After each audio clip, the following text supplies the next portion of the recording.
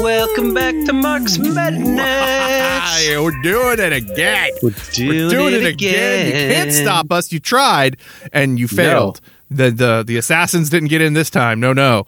We're back. For you, this has been but a moment.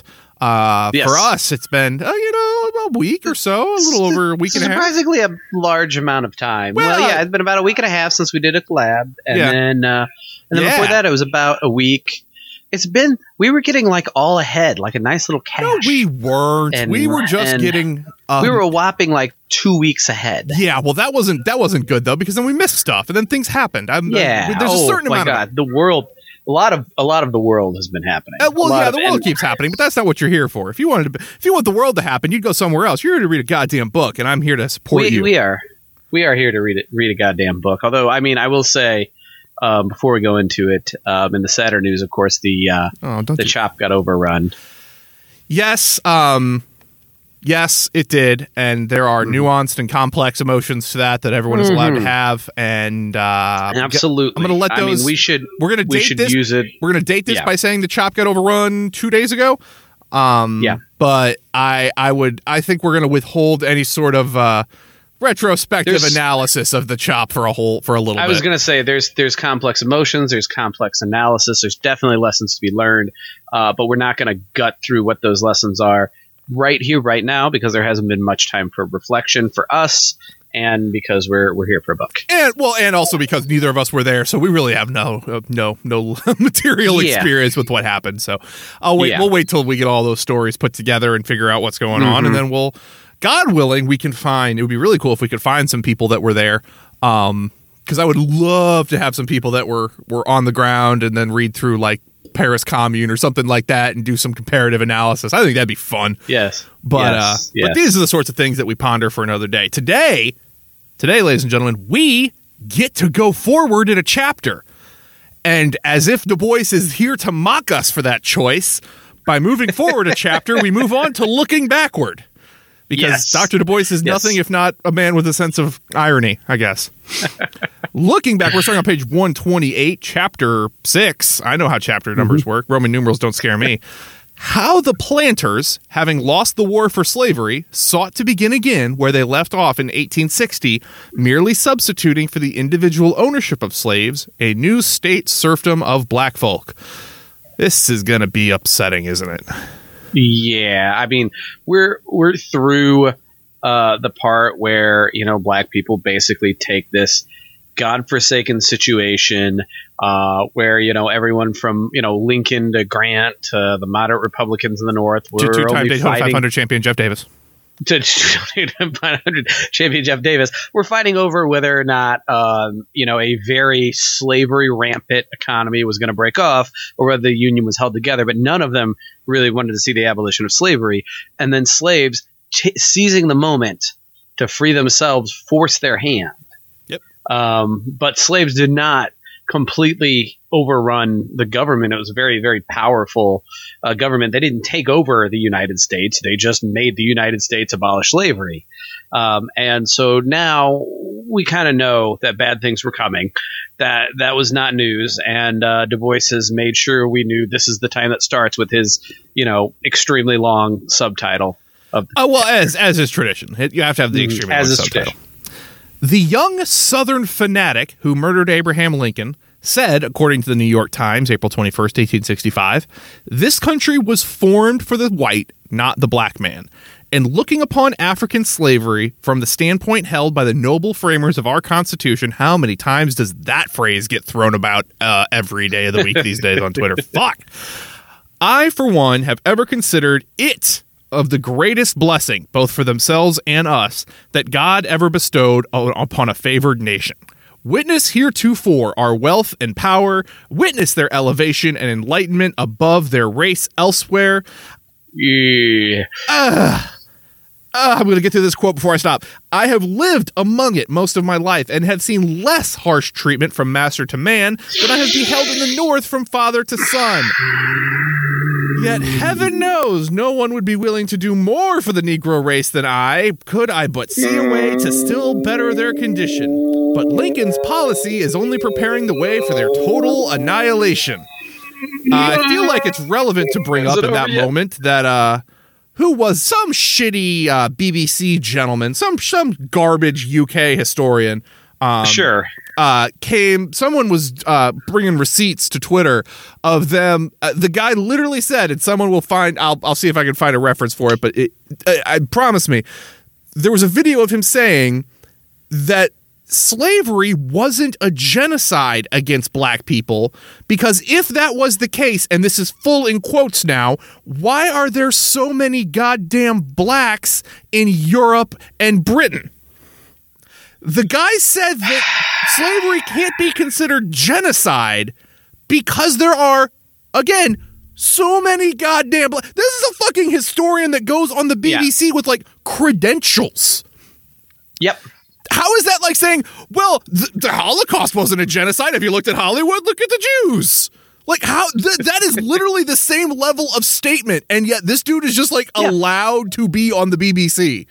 Like, yeah, well, and this is nothing new, because, I mean, all you got to do is you've got to have, chummies in high places, and you've got to say things that flatter power, right? And you flatter power, and you have some officialdom, like, look, I got a degree.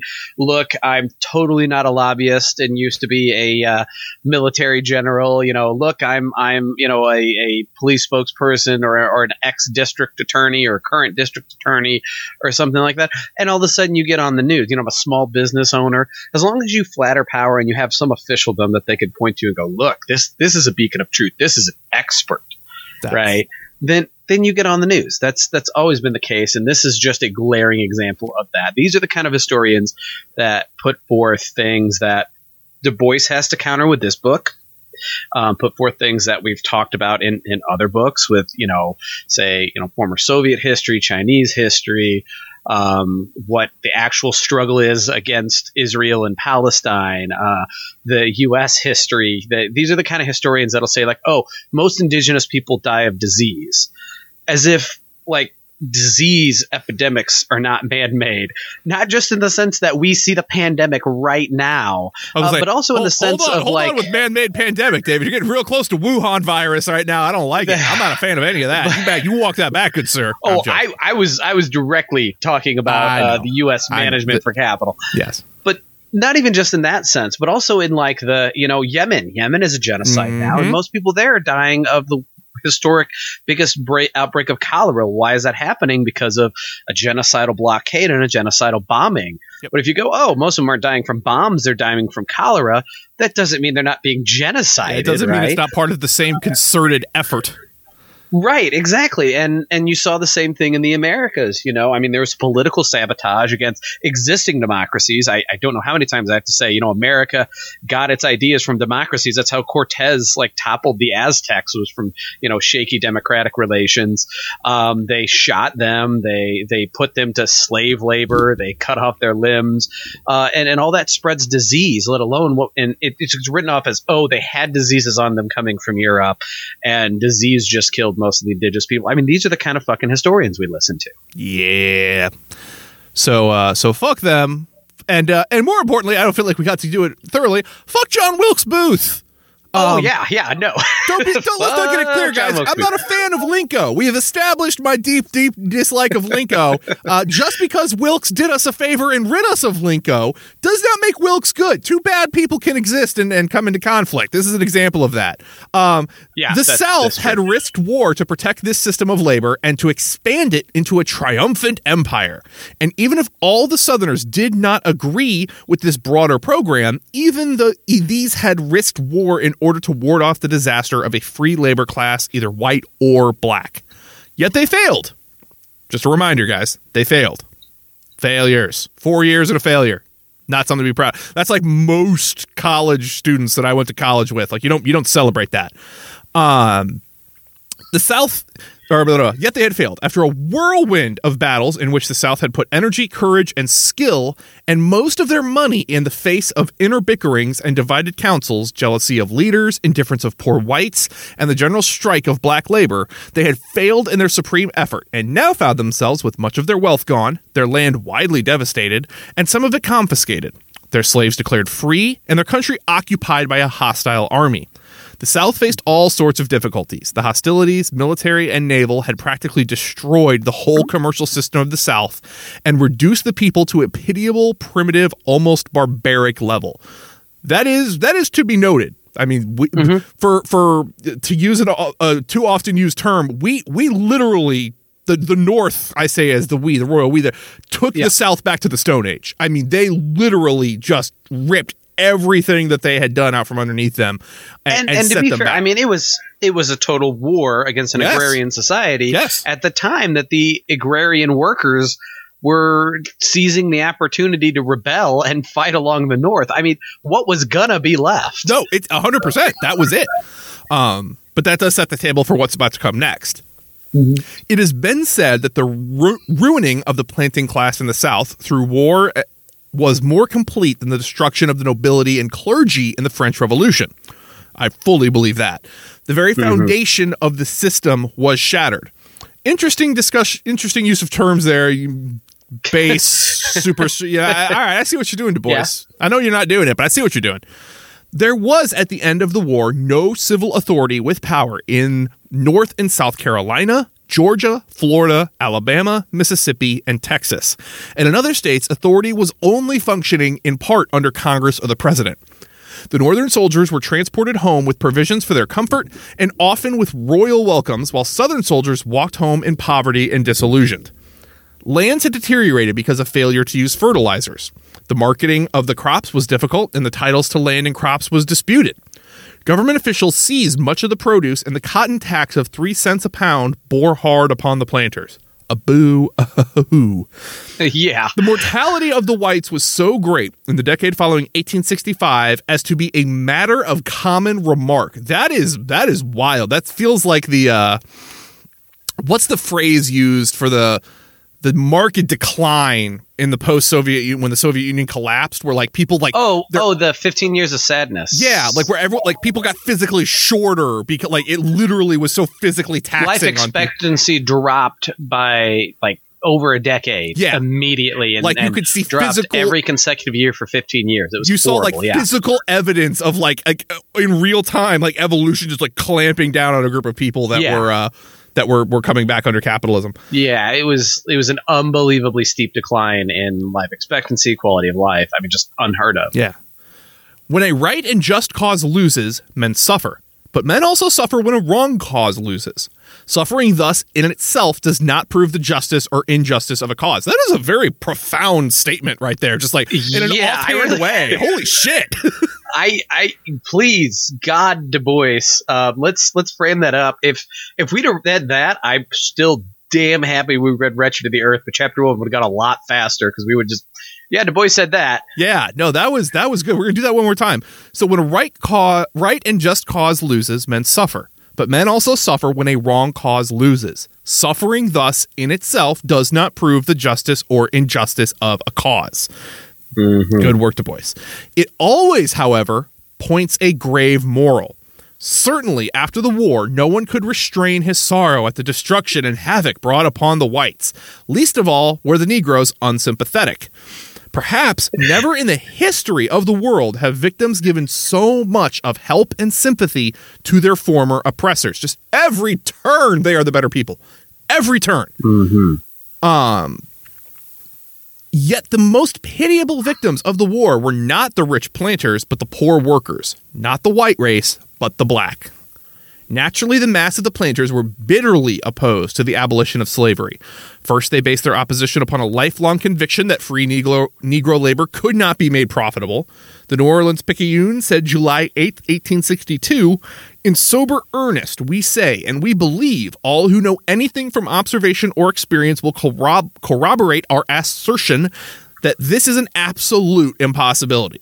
There could be no full crop produced under that system. The earlier processes might be performed in a manner and to some extent, but the latter and more arduous, those upon the prompt performance of which depends the production of any crop at all, would be slighted, if not indeed entirely lost.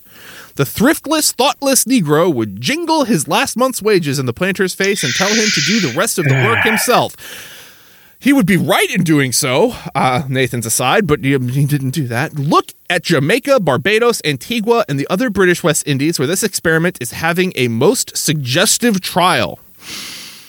I love how we've already entered into the lazy Jamaican racist trope. So early and so well. Yes, let's look at the place. No time. Let's look at that place where they were literally working people to death under the assumption that they would just replace them with cheaper labor upon their return. Let's look at that as our great example of whether or not the system can be made to work. Right, and people suddenly don't work themselves to death and they're lazy asses or whatever. Yeah, basically because they're not giving you their profits. Yes, and it's almost like when you go back to working a normal, like this wildly exploitive system of like cash cropping is not a sustainable system under any method, and that the mere fact that it is not sustainable is not the fault of the workers, but the fault of you trying to extract more resources out of the earth than is humanly possible without killing people.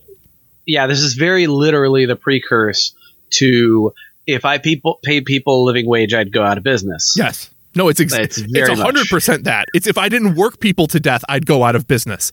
It's just the more stark variant. It's terrifying. Right. And you could see it, I mean, explicitly. It's not that they didn't work hard in the time to earn their money. It's not that this, planter doesn't have some opportunity to earn his money. That doesn't even cross their mind. No. All they think about is profiting off it. And they say that, the Negro would jingle last month's wages at him. Like, how dare he have enough to happily survive and not mire in my servitude? Yeah. It's just appalling. And again, it's just ahistorical. It goes in the face of everything that we just saw in the last chapter of how every black worker was universally lauded as the most industrious, the most thoughtful, the most attentive to the work that they were doing, and sacrificed more for the common good than white people could even fathom was possible. But you're still going to keep hammering this trope that just got proven false. And that makes sense. I mean, because they're not expecting to dehumanize a class below them and have everything handed to them. Yep.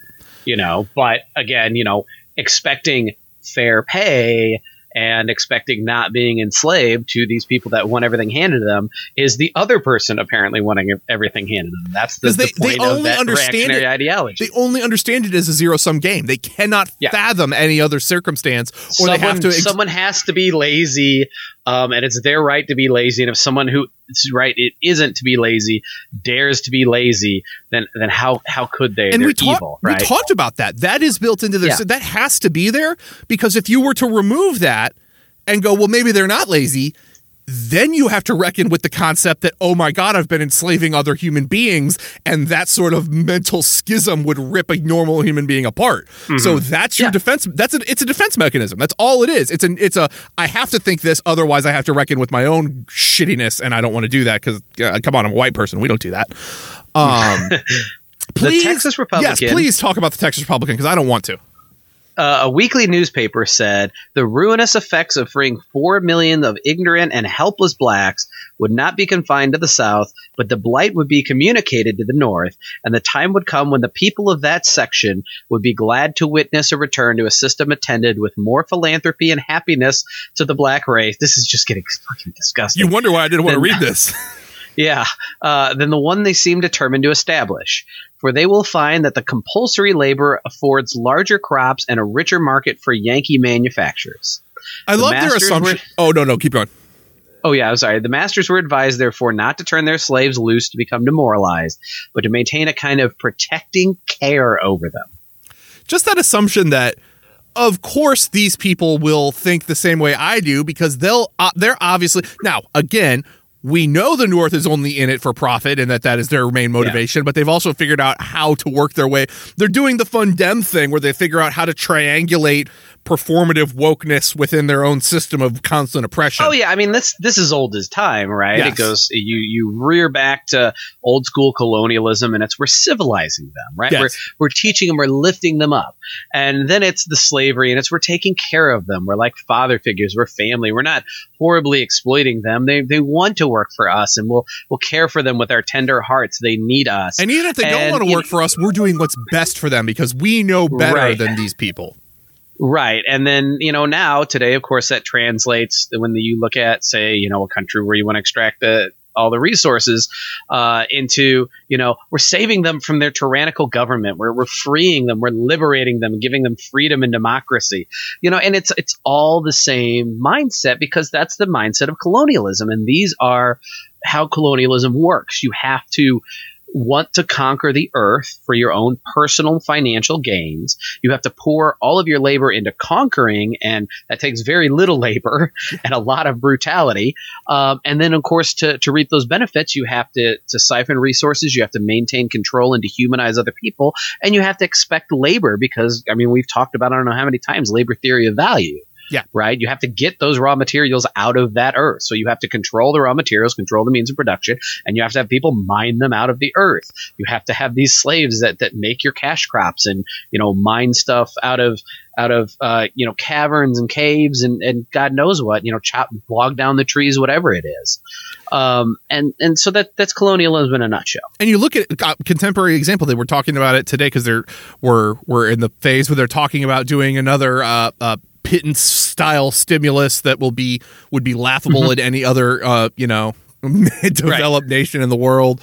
But we're going to do it because we have to, otherwise people will die, and we kind of need to keep some people alive to vote for us in November.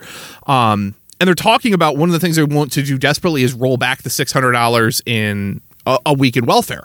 They want to roll that back to like $250 or $300. And the only argument they make for it, the only argument they will make for it, is they say that it will encourage people who have lost their jobs to go find other jobs. What are you talking about? Yeah. What? So your assumption is that you need to push people, that people don't want to work. So they have this base level assumption that people don't want to work. Now, which is nobody wants to be exploited, but everybody has to work and wants, the independence of a good job, and would prefer more than I don't know a single person. I'd prefer working a crappy job and making, $1,200 a week to making $600 a week, not doing jack shit or something, right? Even then, the instability of that system, the level of existential dread of, is this going to run out next week and am I going to be out of the concept that these people are just not looking for a job because I'm paying them, I'm being too benevolent to them with my charity that I'm giving them. It's all rooted in the same thing that people are that this subclass, and now the subclass, they're not even doing, I'm sure they're dog whistling people of color, black, indigenous people more than anyone else, but 100%, they're doing it to the whole population in this sense of, well, no, if they really wanted to work, they'd have found a job by now. Fuck the fact that we're in a fucking pandemic that's shutting down things off and on every couple weeks, give or take on our whims. And it's just insanity. This has been the right wing, the John Stossel argument since the Reagan days. This has been the right wing language adopted for Clinton. This is the stuff that Pelosi runs on. This is the stuff that Trump is open about. This is, this is bipartisan. Again, the quote from Julius Nyerere, America is a one-party state that just has typical American extravagance has two parties. Yep. Yeah. This is the same thing. This is what neoliberalism is versus liberal. Neoliberalism is not a separate ideology. Okay. Neoliberalism is the ideology of liberalism put back into action after workers' gains. It's just a stage of liberalism. It's the evolution. It's the dialectical answer to what happens when regular classical liberalism meets the forces that oppose it. It's the evolution that you have two options to resolve that conflict. Neoliberalism is one, socialism is another. Yeah, So that's why it drives me nuts when people go. That's why it drives me nuts when people go, that person's a neoliberal. Like, that person's a liberal, and you don't need another word, right? To me, it's along the lines of where, like, I don't like the word leftist. Like, you're a communist or an anarchist, or you're not, and shut up, Yeah. But same thing. But that's what neoliberalism is. It's writing this stuff away, and it's amazing because a big subject now is prison abolition.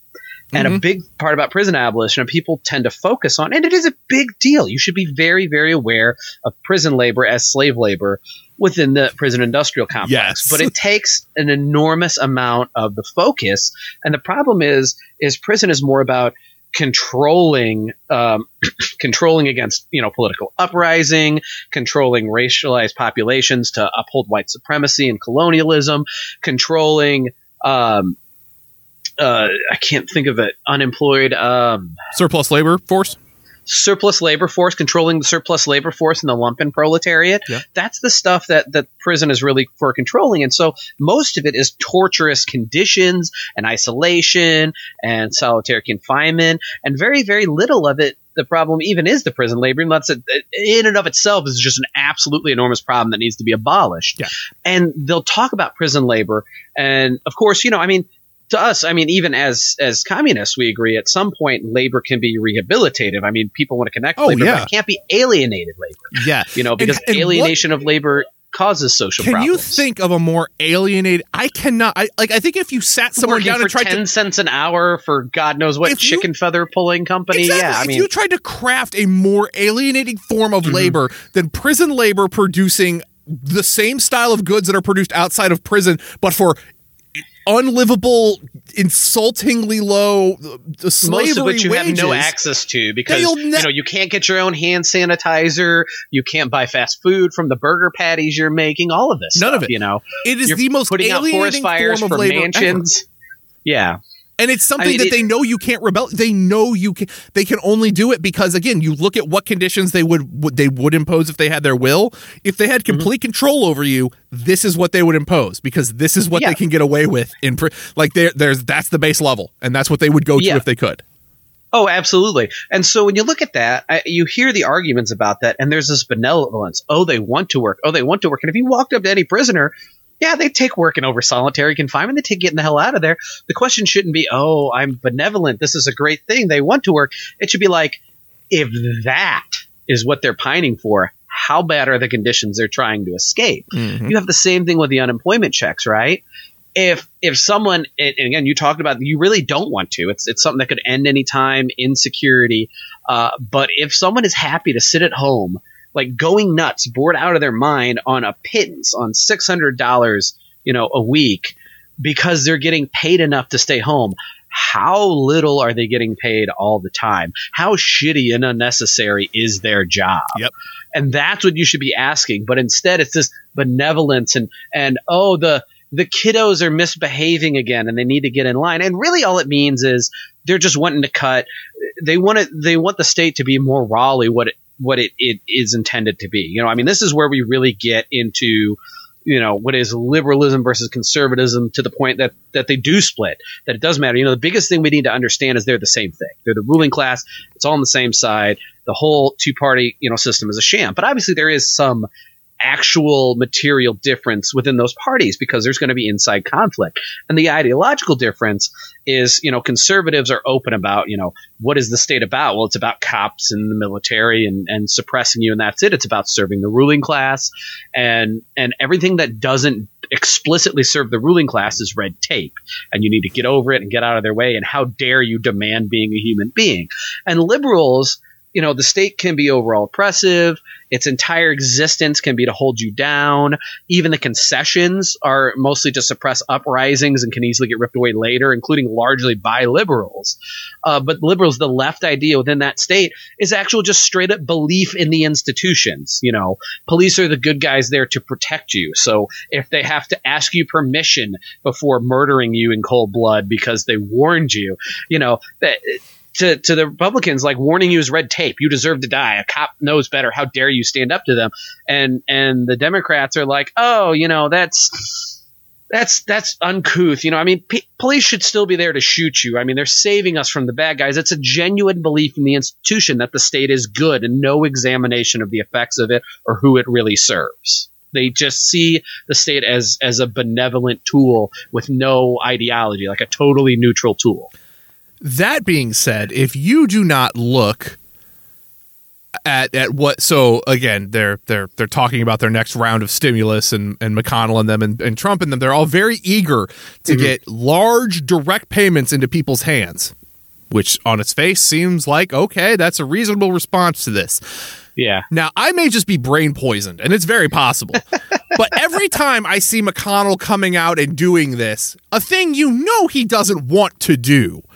Yeah, it's like I just keep imagining Drop the other shoe. I keep imagining the very end of Dr. Strangelove, where the good doctor is explaining that, well, no, we're going to kill all of the population, but we're all going to go to this bunker underground afterwards. And then we can do exactly what it is we want to do, really. Wink, wink, nudge, nudge. One man to every 12 women, the whole speech he gives. And they're all very excited about that by the end. And that's how I'm imagining McConnell is, because I know for a fact he's going, we gave people $4 trillion, quote unquote, to eject into the economy. I can absolutely spin that as we need to be responsible and pay that money back. How many things can I cut to make that happen? Cha-ching! Yes. I got reelected and I got my money. And he's not going to get any resistance because Nancy Pelosi is going to get her Pete Peterson kicking in and going, oh my God, the debt. The debt? Oh, no, we care about this all of a sudden. Now we care because it's a time. I mean, again, there it is. I mean, she genuinely, the debt was always an obvious talking point, and Republicans know that it's a pile of bullshit, and all they're doing is trying to put money back in the wealthy's pockets and leave the lumpen proletariat and unemployed in absolute shambles so they're desperate to work for crap, right? It's taking the power away from the people. And Pelosi hears that and goes, oh no, the debt's a real concern. We should genuinely care about that. And at any point she doesn't, she's more married to the bullshit than Republicans. And she'll lose it because, again, Dems are so incompetent that, so the Republicans, when they hold office, do not give a fuck about debt. You never hear one talk about a debt ceiling or anything like that. It goes away because they know how to play the fucking game. They play it well. They're playing to win. They understand what they're doing because they're doing it like mask off. They're just doing exactly what they need to do. So they don't talk about it at all. They don't give a shit. So now, after this happens, one of two things will happen. Either Democrats will win the White House, but not take back the Senate or anything like that. They're not going to do anything crazy like that. And then the other option would be that they win and they just keep going forward. So if they win and they keep everything, they still won't talk about the debt. But the second a Democrat got in, then they can go back to their deficit hawk thing and no one will call them on it. Because Nancy Pelosi none of the Dems have any interest in like actually playing hardball or sticking to a tactic. So they can't use it against the Republicans when they want to. And when they don't want to, the Republicans just go off and do whatever they want anyway. They're literally the most incompetent group of human beings I have ever encountered. And that doesn't make sense. So the only other option is they are literally just complicit in it because they don't care and they know it just keeps the status quo going. And that's all they really give a fuck about. And again, I mean, I'm sure it's a mixture of both. It's like where you talk about, and Parenti puts it really good, where people talk about, oh, what do you think? They meet in a little room and they just come up with all these, conspiracies and plot. And he's like, yes, what else? Where else are they going to do it? I mean, it cracks me up because he's completely right. But it's not like everyone is in on it. Like, most of these, conspiracies like knock down official U.S. enemies or, use neutral language against cops or stuff like that. It's just most of them are just people that like respect cops as their good buddy source that tells them the truth, or they see, some new NGO that says for rights and democracy and they're like, oh, they actually do care, but to some degree, there's of course a bunch of them that smell bullshit. Yeah. And it's kind of back to the angles on authority, the either or, but it doesn't matter which one, right? Yeah. Is either the Democrats genuinely are the stupidest politicians on earth, or they know it's bullshit, and where Republicans are married to being open about their goals and reaching them as ruthlessly as possible, Democrats are married to maintaining all the systems that let them reach the goals, and maybe they're actually the more politically competent ones, and more likely it's some mixture of both. You are either dumb or you are awful. Shout out to the Discord that I swat in. Nice. But it really is when it breaks down. That is really where it breaks down. They are either have to either accept that they are the most incompetent human beings on earth, or they're horrible, and pick which one you like. But either one isn't great. And there's no way they're like neutrally, equal to Republicans or just morally better or anything like that. They're either idiots or they're just as evil, but they're more competent and they understand those systems give them power. That's it. Yeah. That's what it breaks down to. Yep. So this has been our fun diversion into current events and our usual derailment. David, do you want to keep reading? Yes, in addition to this, it was said that even if the free Negro labor miraculously proved profitable, Negroes themselves were impossible as freemen, neighbors, and citizens. They could not be educated and really civilized. And beyond it, if a free, educated black citizen and voter could be brought upon the stage, this would in itself be the worst conceivable thing on earth. Worse than shiftless, unprofitable labor, worse than ignorance, worse than crime. It would lead inevitably to a mulatto South and eventual ruin of all civilization. Again, this should be very familiar from the open white supremacist David Duke types. This is not changed in decades upon decades upon decades. This was a natural reaction for a country educated as the South had been, and that the mass of planters passionately believed it is beyond question, despite difficulties of internal logic, even the fact that some thought free Negro labor was practicable, and many knew perfectly well that the least some Negroes were capable of education and even of culture, these stood like a rock wall against anything further, against Negro citizens, against Negro voters, against any societal recognition of politics, religion, or culture. So again, some of them knew that the black people are too stupid and below you was bullshit, but it was an affront, Yeah. It's like the people that are more offended when you call them racist. Some of them are genuinely offended because I think it's like the ultimate slight and not like, oh my God, we've got to actually look at these systems and fix them. And other people know it's a bunch of bullshit, but they just don't want to be called racist and dragged through the mud. They want to go on consequence free, and they're offended that you would dare bring consequences upon them, however minor. Yeah. The poor whites, on the other hand, were absolutely at sea.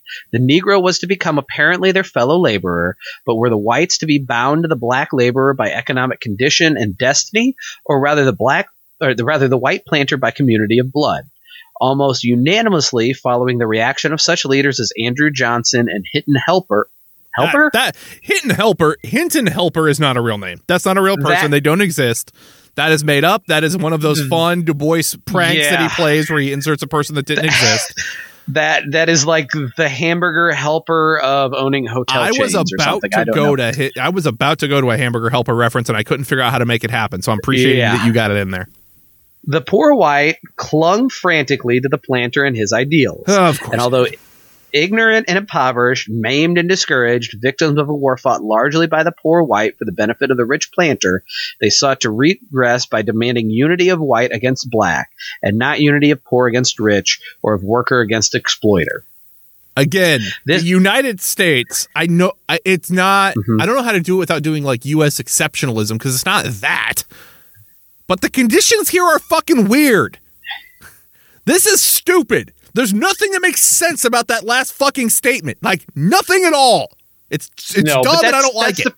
That's the product of settler colonialism. And what makes the United States unique was not only the level of exploitation and chattel slavery that stood above everywhere else, but it's one of the few settler colonies that have a dominant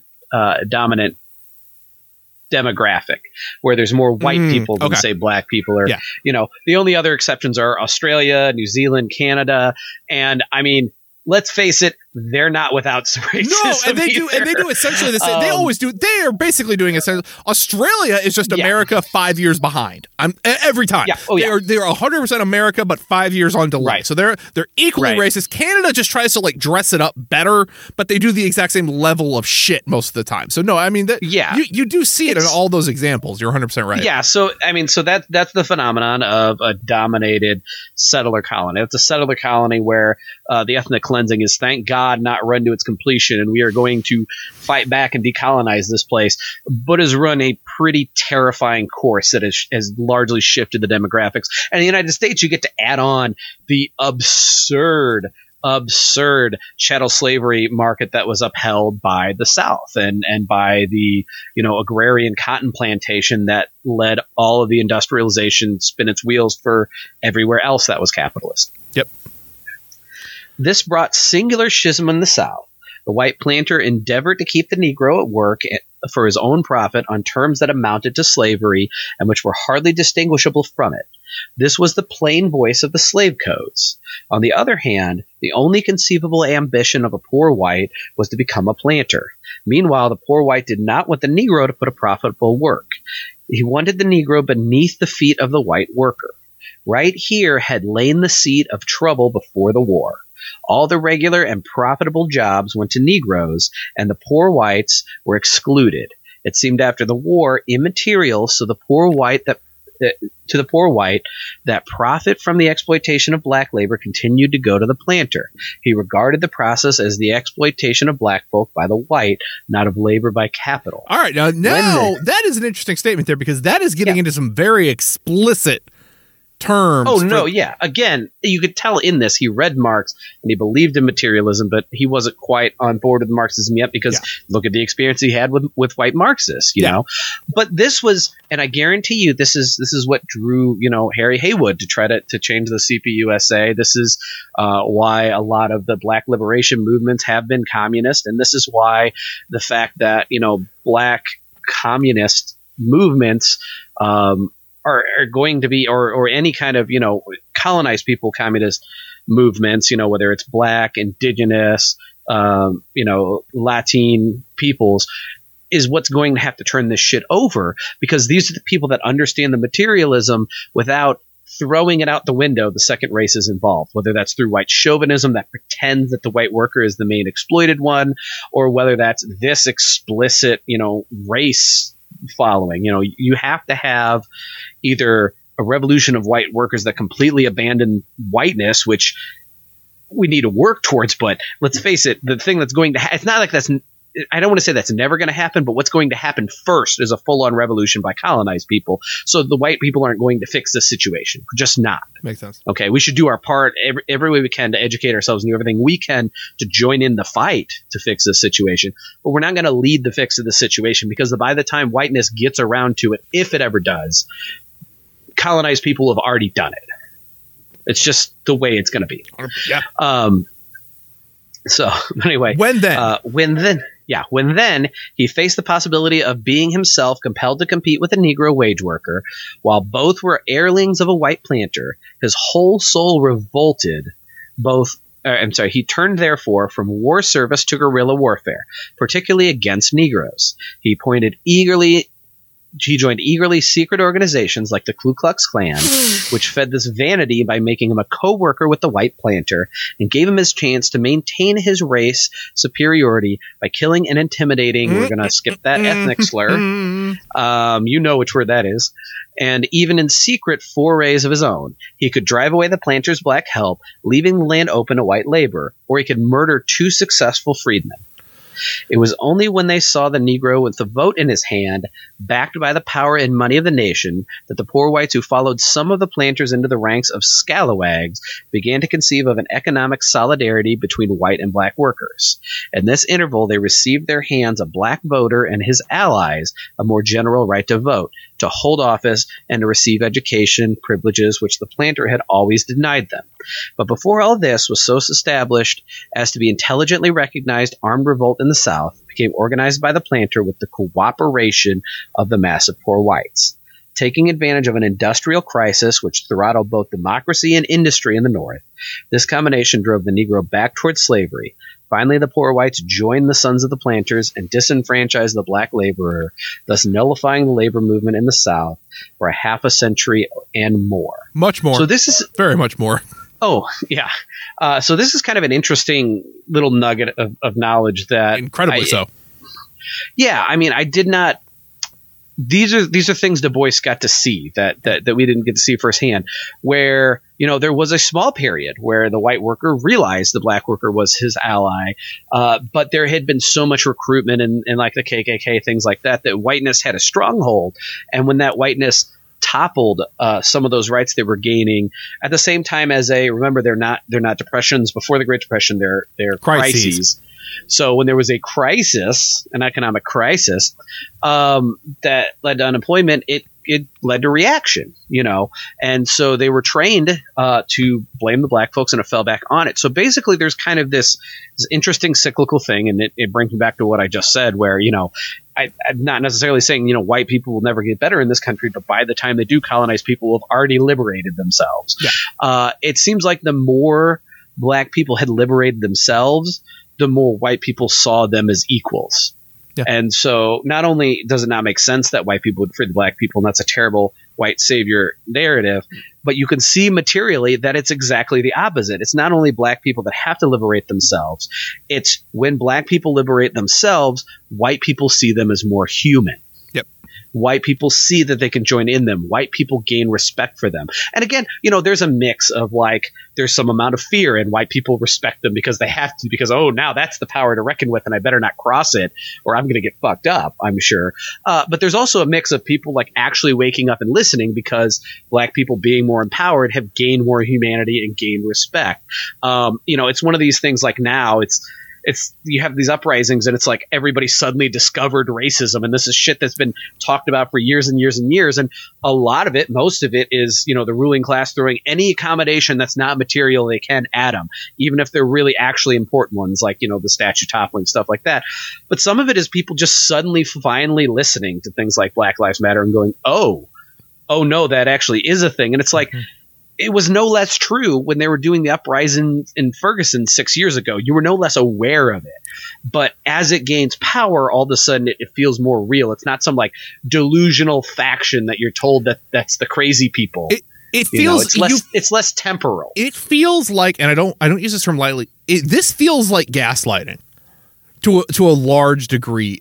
If you look at the cultural institutions and how they're reacting right now.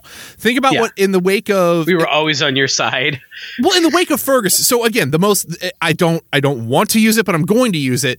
The NFL is, for lack of a better word, a very emblematic thing of America writ large. Yeah. It is a huge one. When Ferguson, when all of this, and when, and again, it's been happening forever. It's not like this all just suddenly popped up, but no, I mean, that's not like the Rodney King riots weren't in the 90s. It's not like the Watts Rebellion wasn't in 1967. It's not like the Black Panthers never happened. But things build. Things build in moments. And then, so again, the first big one, again, Colin Kaepernick, we all know how that story goes. That's fine. Yep. And at the time, there was this very obvious, obviously the NFL's isolating this part of it no matter what, because their whole base is super rabidly is super racist and super pro-Trump. And obviously we're going to, that was like 4 years ago. It wasn't a lifetime. It wasn't a generation. It wasn't a half a decade. It was like 4 years. It was a few years ago, yeah. And now to watch them bend over backwards as if they are leading some charge, and we're singing the Black national anthem before week 1, guys. Look at us and it's like, well, obviously the times have changed. We're moving. It was 4 years ago. Nothing materially is different. It is just the optics. It's the optics and the awareness and where things are. It is insanity. And again, there's some amount of people that did respect the issues and, of course, are the ones fighting, are the black people on the ground organizing and things like that. There's some amount of people that are genuinely waking up. And that's the phenomenon Du Bois was talking about, where they gain humanity and they gain respect and they weirdly become more human as they fight through it themselves, which is, kind of fucked up and not okay. But in a genuine objective assessment of reality is, look, this is a thing that happened. And then, of course, there's an enormous amount of cynical backtracking and defensive, I say cynicism. That you nailed it on the head, because I said all that to say the thing that Du Bois is doing here is it's giving us, because we think of history, the longer it goes on, gets homogenized, and larger periods of time get homogenized.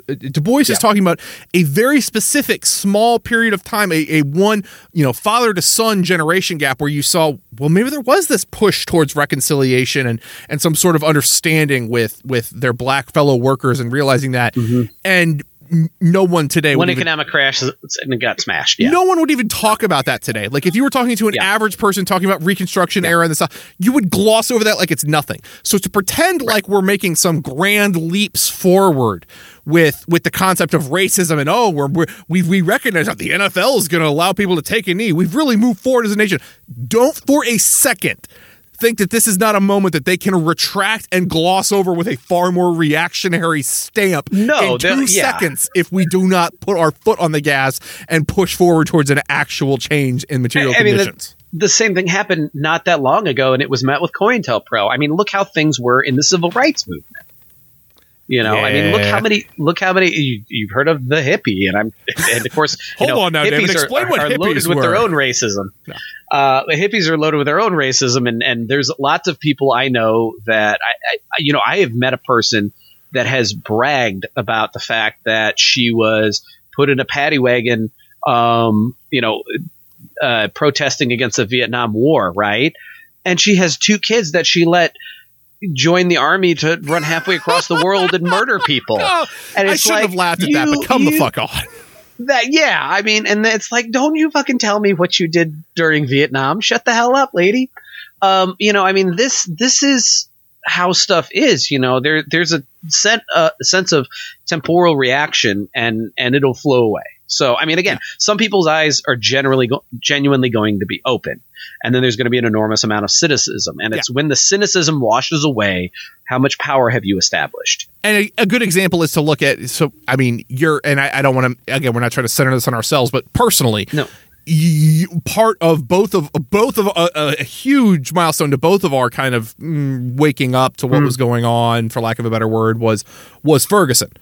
Ferguson obviously was within its own timeline was quickly surpassed by such a white supremacist reaction in Charleston and Trump and all these other things that it gets surpassed. So, but the people that do genuinely see this radicalize and move forward, every cycle we're doing this, if there is a just and loving God, we are moving closer towards whatever the end step of that is. Because again, if you every time you pick up a couple people, that ball gains momentum.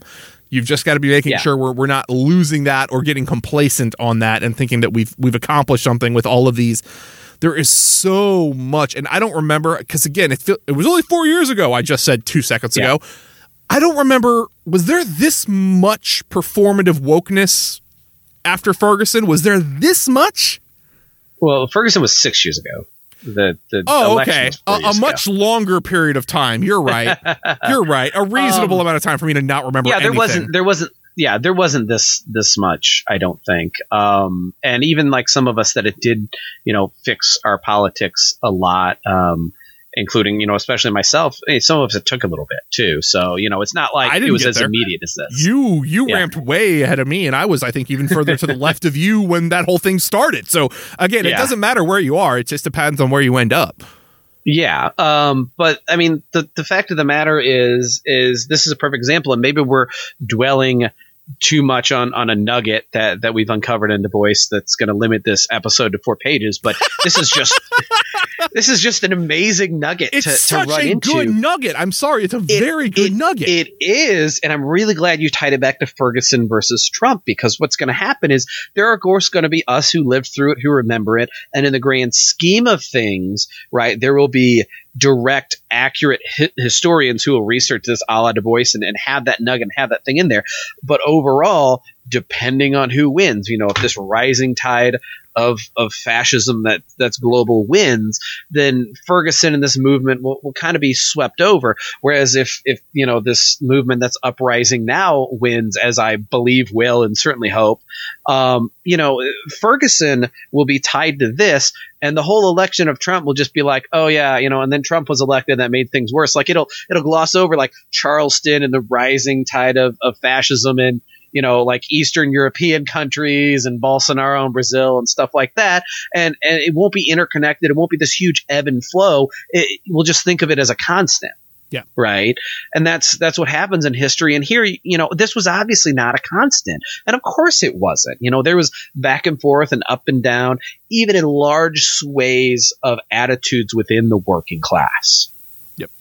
And that being said, because we are absolutely going to limit this to 4 pages, because we are nothing if not predictable in our incompetence at this. I do, and again, ours is actual incompetence. This is not being the Democrats. I swear. No. This is genuine incompetence. This is genuine, well-meaning but dumb. But we're getting there.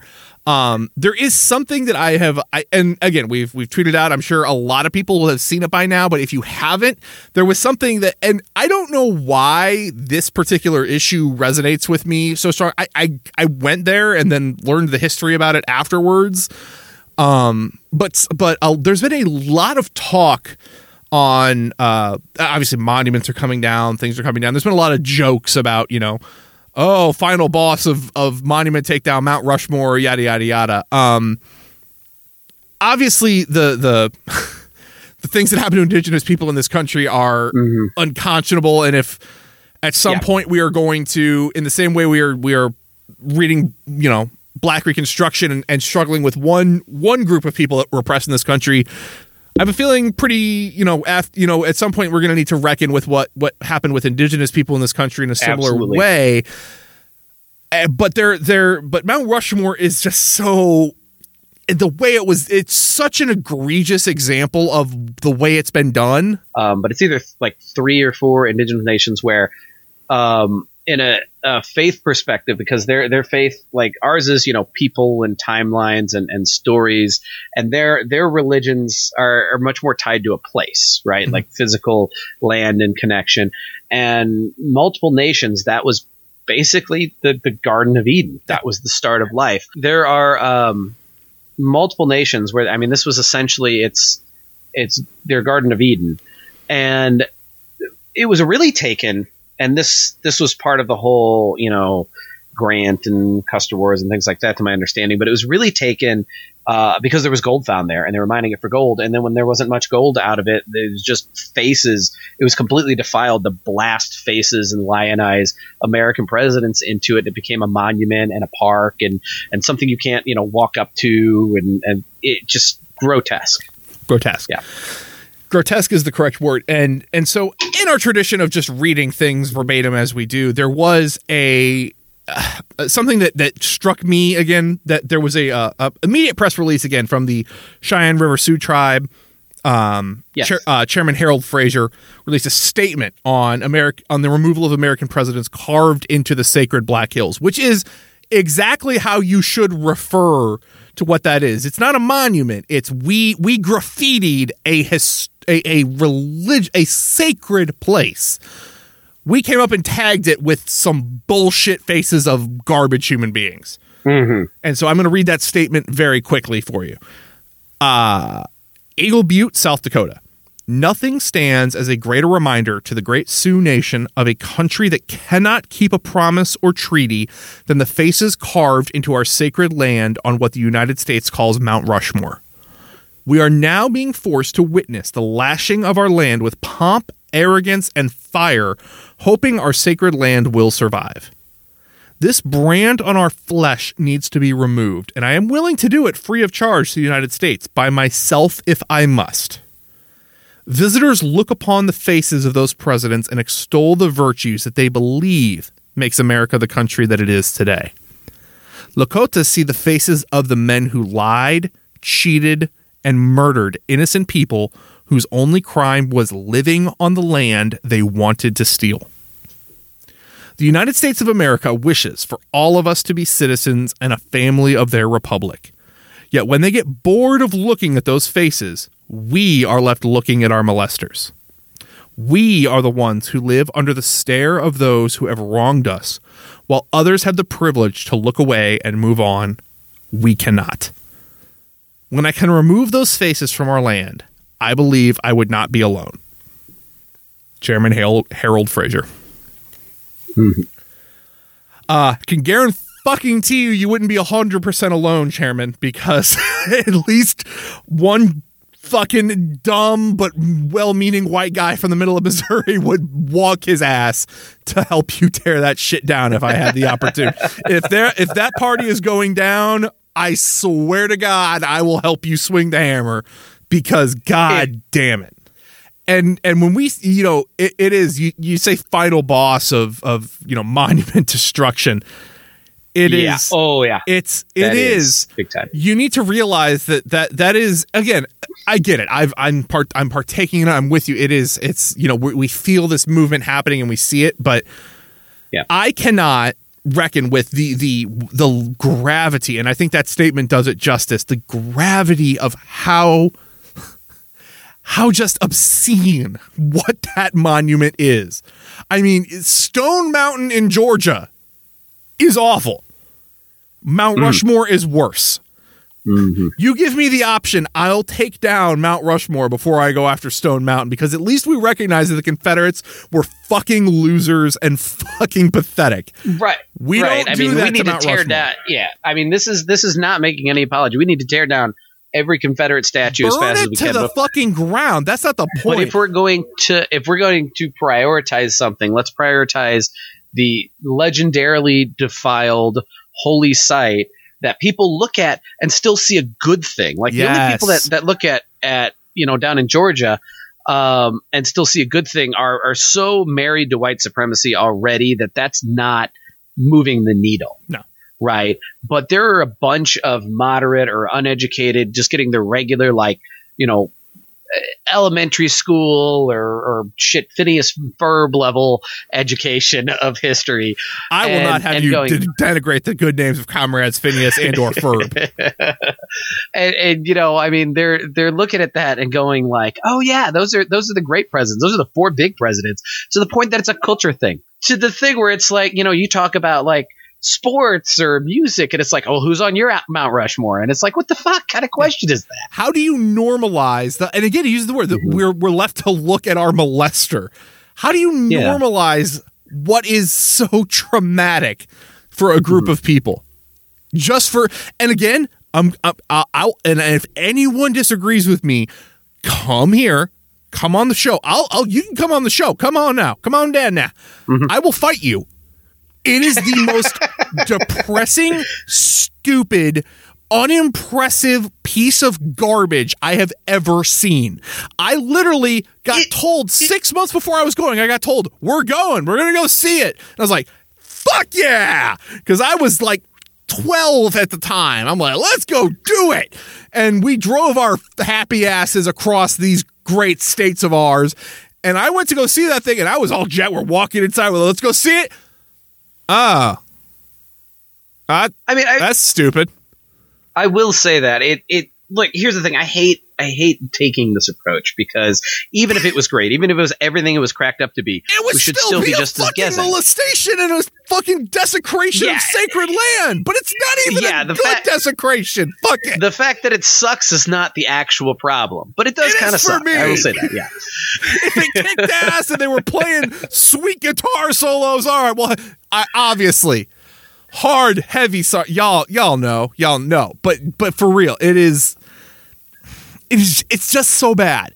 It's so bad, and we need to, again, we have the scars of what we've done are still out there, and some of them we're recognizing now are atrocious and should be removed and excised from this nation's history. That's the one that people keep pretending is a joke, and it shouldn't be treated as such. It should be treated extremely seriously for the crime that it is against the native people of this nation.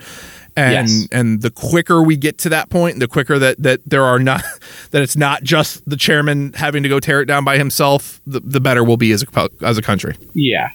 And again, I mean, the only thing we talk about, material overperformance. It's not like the performance things are bad. It's not like cultural things are bad. It's not like we don't need, people to stop airing episodes of comedies that have people putting on blackface or, it's not like we don't need people to change the names of sport teams. We're not against these things happening. They're just not enough compared to the material impacts. And that is one where the lines between material are a little blurred. I would still much rather, bring power and wealth back to the people who this land belongs to and put them back in charge of the land, far over getting, just rid of that monument. And of course, they would just get rid of that monument with that power anyway.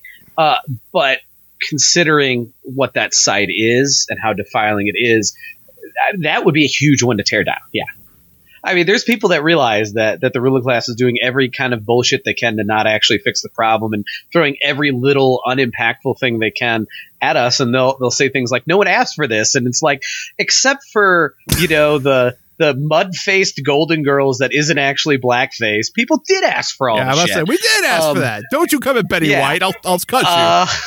But I mean, people did ask for getting rid of all these other things and toppling Columbus statues, and it is great. So I'm sure there are people that have felt, some great feeling of reacclamation. I feel like wasn't there a group of AIM members specifically that took down? Was it in Philadelphia? Yeah, that took down that.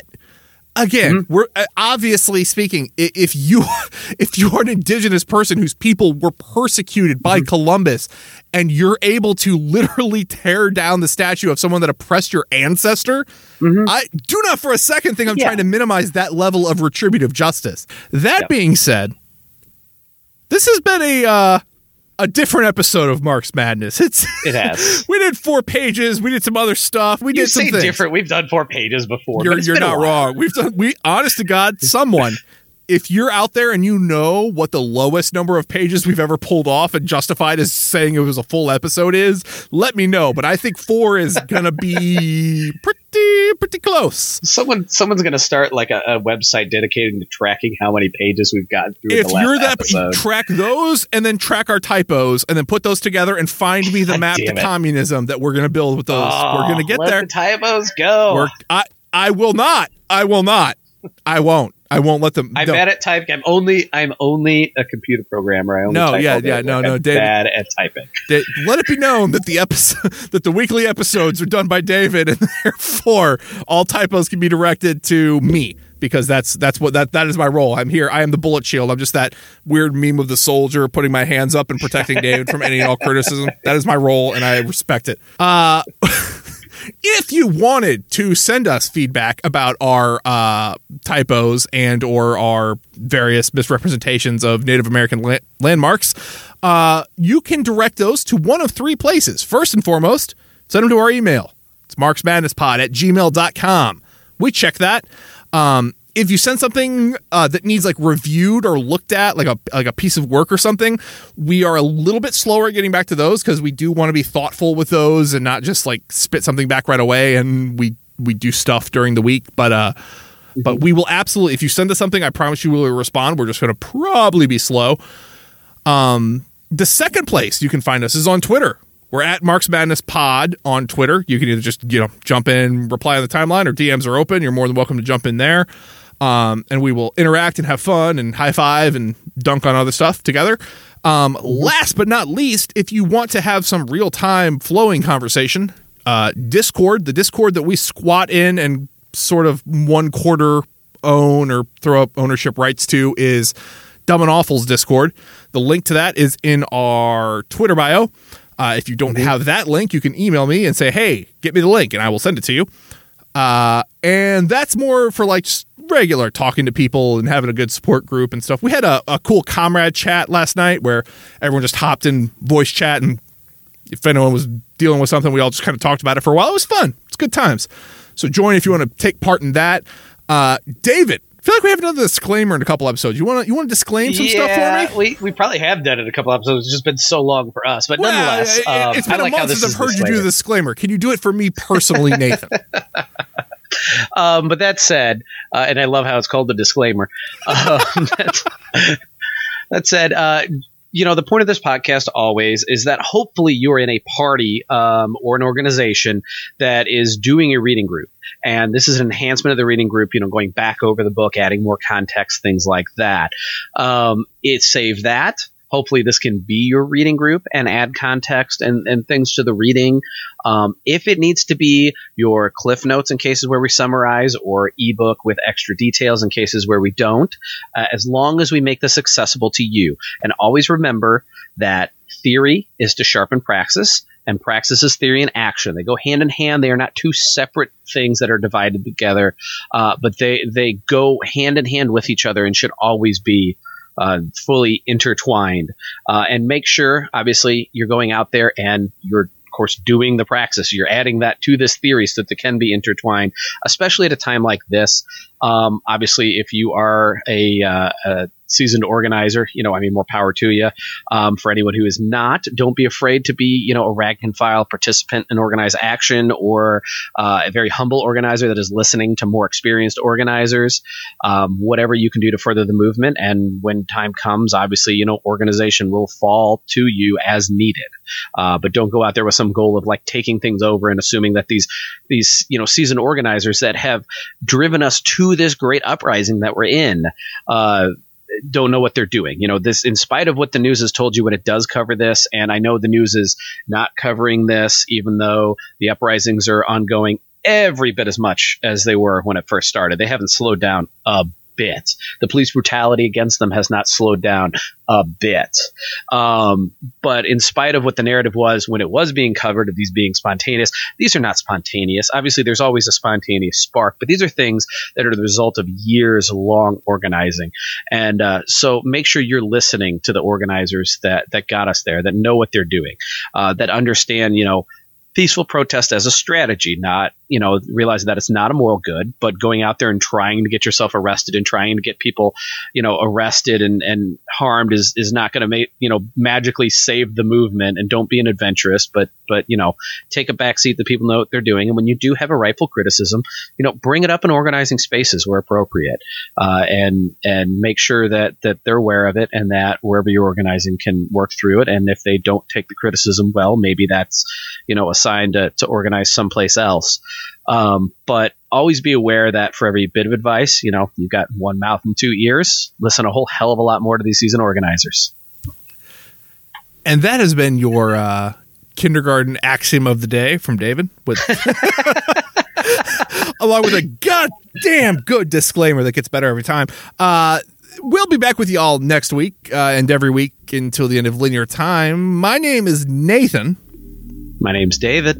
And we'll see you next week. Bye. Bye.